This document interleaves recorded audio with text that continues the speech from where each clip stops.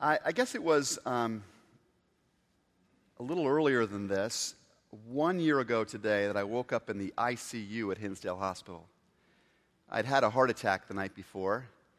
I was sorely tempted to go back and have that double beef cheeseburger just to tempt fate last night. I didn't. But I really was struck again today as I woke up. What an amazing grace life is. You know, whether it's hot or it's cold, just the chance to breathe and to interact in this world and to discover more of God and to grow in love and to be in relationship. This is an immense privilege to witness the beauties of creation that Tracy talked about. And I guess I'm finding myself these days living with maybe a greater sense of the fragility of this thing we have. And some of you know this from your own experience. And time is precious. You know, it really is precious. The people we have, the opportunities in front of us are very, very precious. And I think it's particularly in that light that what we've been studying over these past months together, as we've looked at the way of Jesus, marked out by his great commandments to us, that this way is more important than ever for us. And so I hope that sometime over the past year, maybe many times, you found yourself quickened in your passion to really put these things into practice. Next week, we come to the end of that whole series. We've been on this nearly year-long journey.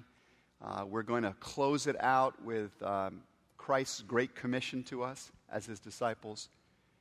And this morning, I want to just reflect with you in a second to last installment, if I can, on a topic that I think is of enormous significance to all of us, because it focuses in on a theme that we hear all the time in contemporary culture. I want to think with you on what it means to live a truly influential life. The focus of our study today is what Jesus has to say about achieving genuine greatness. Genuine greatness. And I think that if we're honest with ourselves, most of us will admit that this idea of greatness is intriguing to us. It explains why our eye is so often drawn to lists of the greatest players or the greatest schools or the greatest places to live, and we think to ourselves, gosh, I wonder what it takes to go there, to get there, I wonder who is there. When politicians these days speak out about restoring the greatness of America, we tend to pay attention.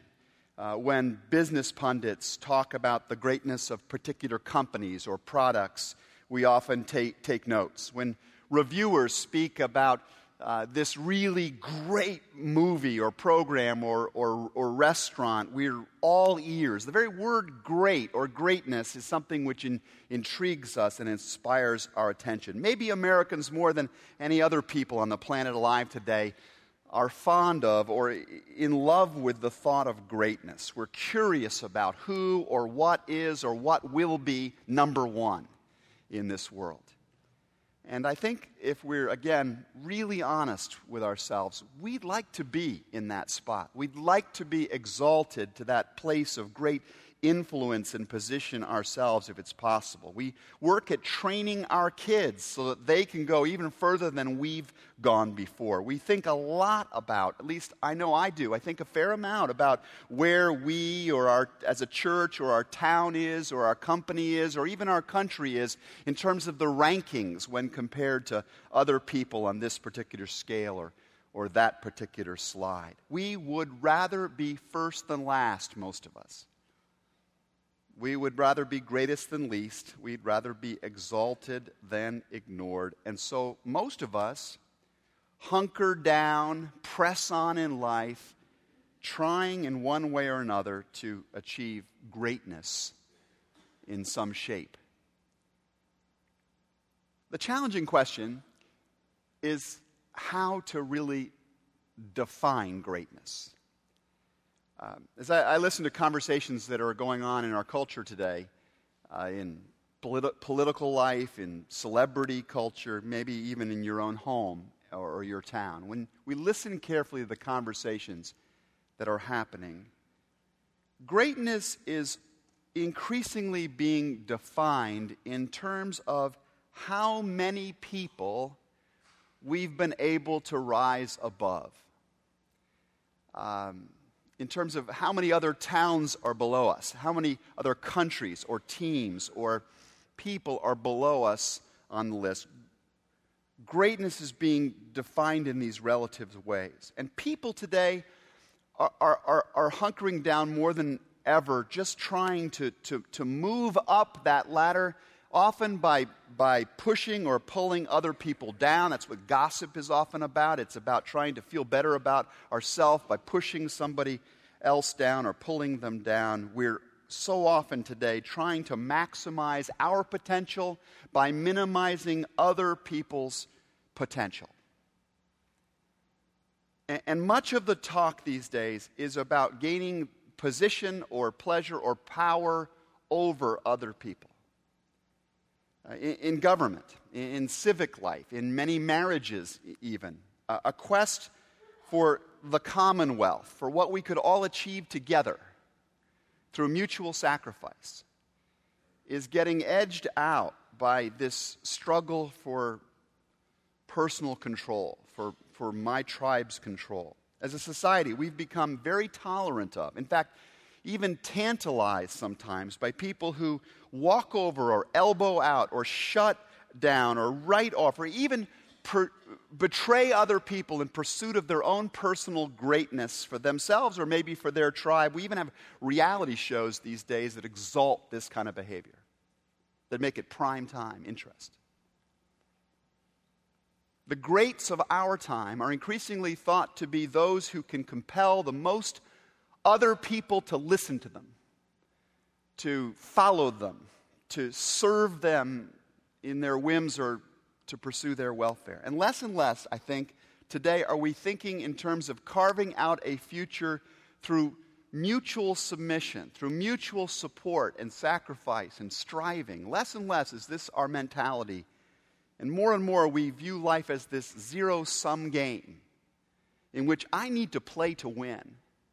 And that's going to mean you're going to lose. You or your tribe or your class or your whatever is going to have to suffer.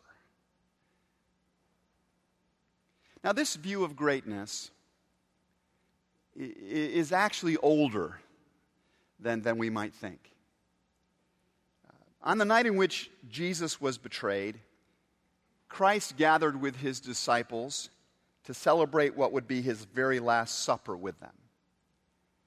And the disciples, at this particular point, were anticipating that life was about to get dramatically better. They were about to take a huge leap up the ladder of greatness.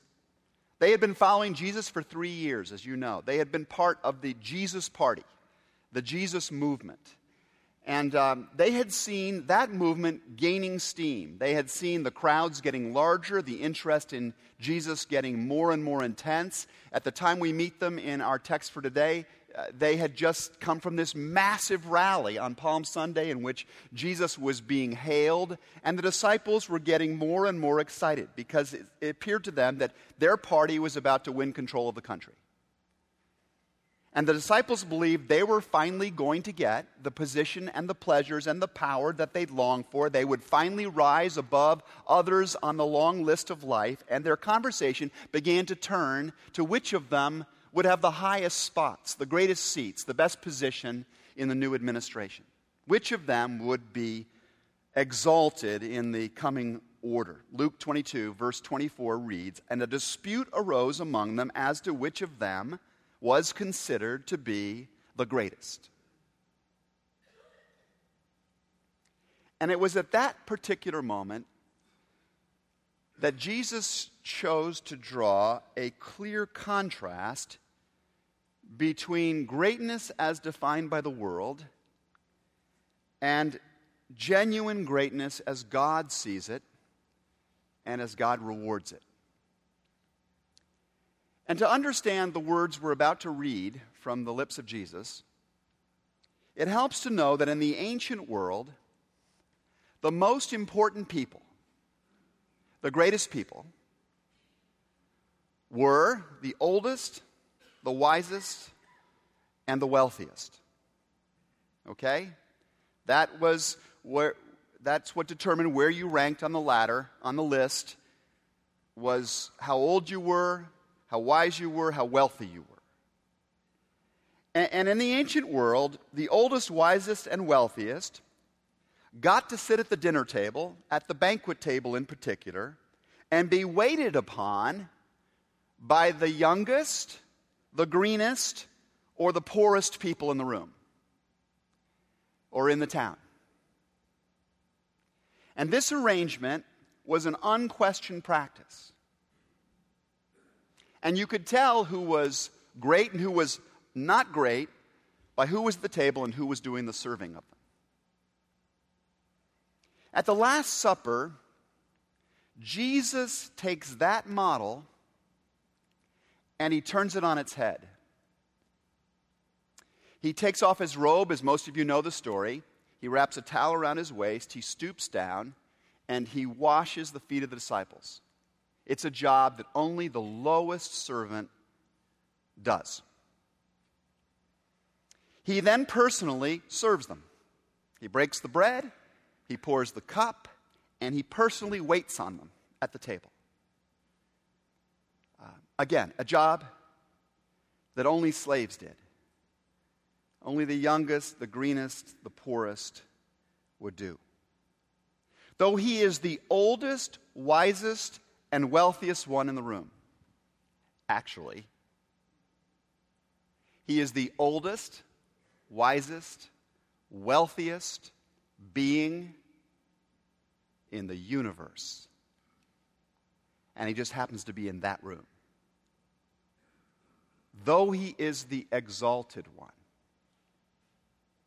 he takes for himself the jobs that only the very least in human society would do. Jesus makes it clear in this way that in his kingdom, greatness will be measured not in terms of how many people you can get to look up at and serve you, but in terms of how many people you can get under in order to serve.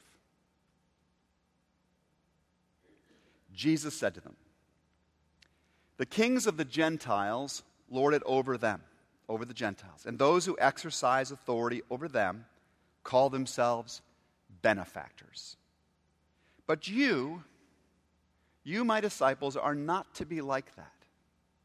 You are not to define and pursue greatness the way the world does. You are not to be like that. Instead, the greatest among you should be like the youngest. And the one who rules, even those of you who have ruling positions in homes, in businesses, in the political world, in churches, even those of you who rule should be like one who serves," says Jesus. For who is greater, the one who is at the table in the seat of honor, or the one who serves? Isn't it the one who's at the table? He says. Isn't he asking that question? Isn't it me? Is he saying? Isn't it me? The one who's sitting at the head of this table? Yet I am among you as one who serves. For the Son of Man, the ruler of the universe, came not to be served, but to serve, said Jesus, and to give his life a ransom for many. Are we getting this? I mean, are we getting this? And I think it's fair to ask the question because this is hard to get. I mean, the disciples had just traveled 3 years with Jesus, right? They had bunked down with him every single night. They'd walked with him every single mile. They had been with him all this time, and they still don't get it, right? They're still debating amongst themselves who's going to have the best seat in the new administration, right? They still don't get it. So maybe we'll be forgiven for taking a while to figure this out. But to be a citizen of the kingdom of God, to walk the way of Jesus, requires that we are progressively, increasingly getting what Jesus is saying to us here. Christ is saying, if you want to follow my way, you must do as I do. It's really simple. In fact, the word disciple means that. It means imitator. You must imitate the way I rule. You must imitate the way I roll in life, is what Jesus is saying. Whoever among you wants to be first must become last, said Jesus, and the servant of all. That's the way it has to be with you. Whoever wants to be great among you must be your servant. For whoever exalts himself will be humbled in the kingdom, says Jesus. And whoever humbles herself will be exalted.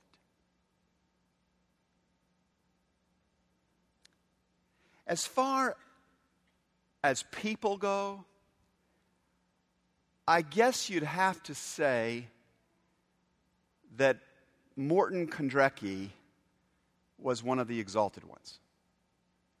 I guess you'd have to say that in terms of the rankings of influence and prestige in our society, Mort Kondrecki was one of the great ones, is one of the great ones.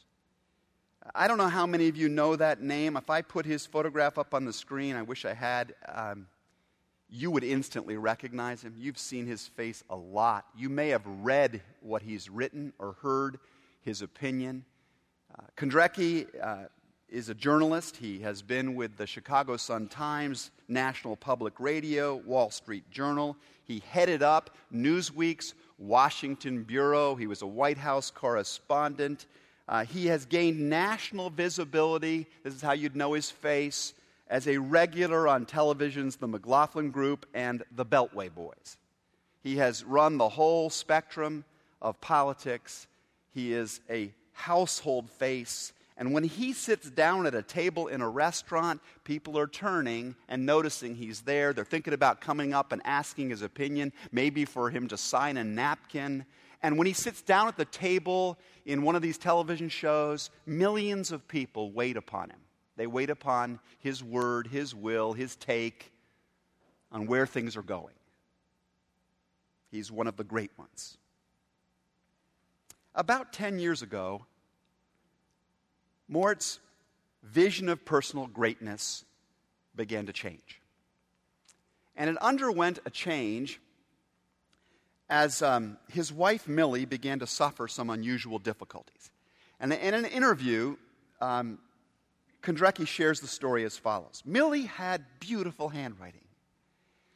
I mean, really beautiful handwriting. And she was writing a check, and I was just sitting there, and she couldn't form the letter K right. It looked fine to me, but she insisted, no, there is something wrong. Later on, she had this tremor in the little finger of her right hand. Just a little tremor, and it wouldn't go away. And then her foot would sort of wobble when she was driving on the pedal. It would just kind of wobble uncontrollably.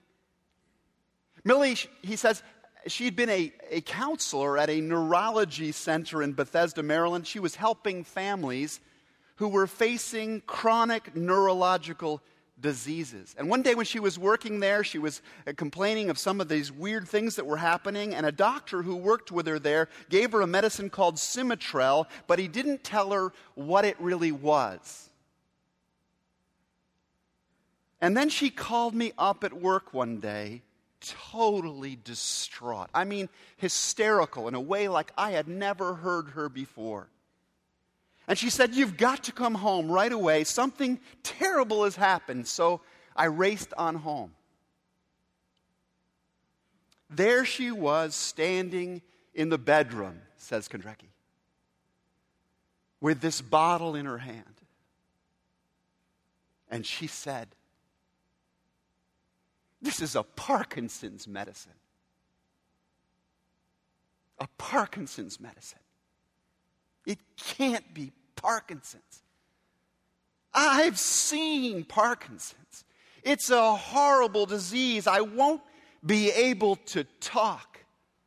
I won't be able to walk. I won't be able to swallow. I won't be able to eat. You'll have to take me to the bathroom. I'll be totally dependent. You won't love me anymore. You'll leave me, Mort.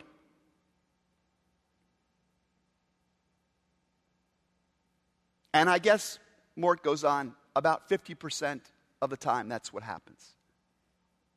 Somebody leaves the person with such a serious disease. I had to convince her that I was not going to bug out, that I was there for the duration. The interviewer asks Mort how he's coping with all this time later. And Kondrecki says, you just ask God's help every day. In fact, multiple times a day. I could not do this, he says, without God's help. I pray for help and for strength and for deliverance for Millie. I've asked God innumerable times, so what is my purpose here on earth now? I mean, what's my purpose? I'm hoping that he'll add this new, grandiose dimension to this. But he never does. God never does. The message always comes back the same, says Kondrecki. Your job here, Mort, is to take care of Millie.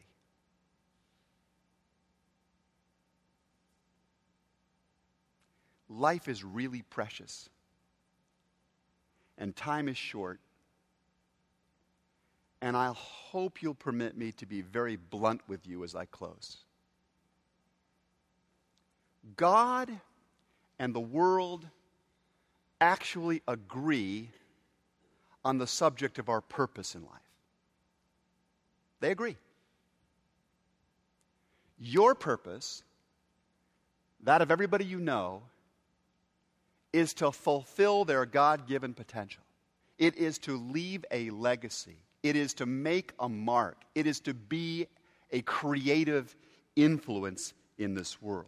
The world and God agree on this fundamental purpose. It is the pathway to that greatness where the world and God separate. It is the nature of the greatness that is different. The world says you will be great by being the optimum consumer. And God says no. It's actually by becoming the better steward. The world says your calling is to be as upwardly mobile as you possibly can be.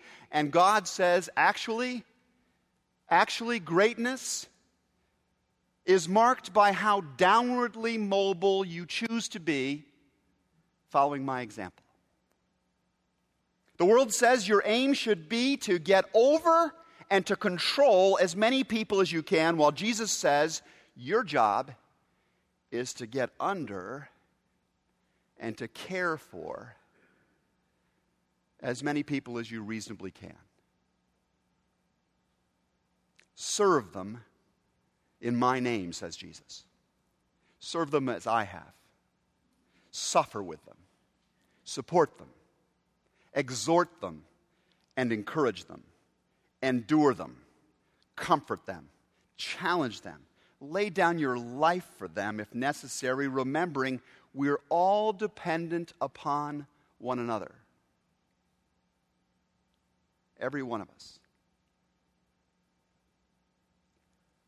Where is Christ calling you to be that servant in the days to come? Where, even now, is His Holy Spirit saying to you, take the form of a servant in this relationship, in this place?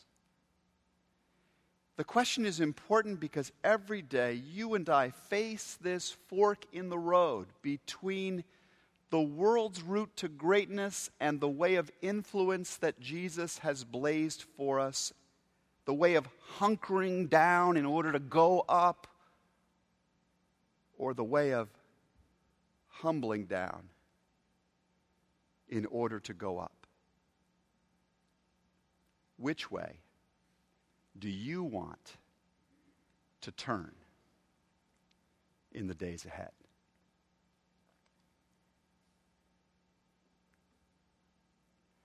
As the band comes up, listen to the words of the Scriptures.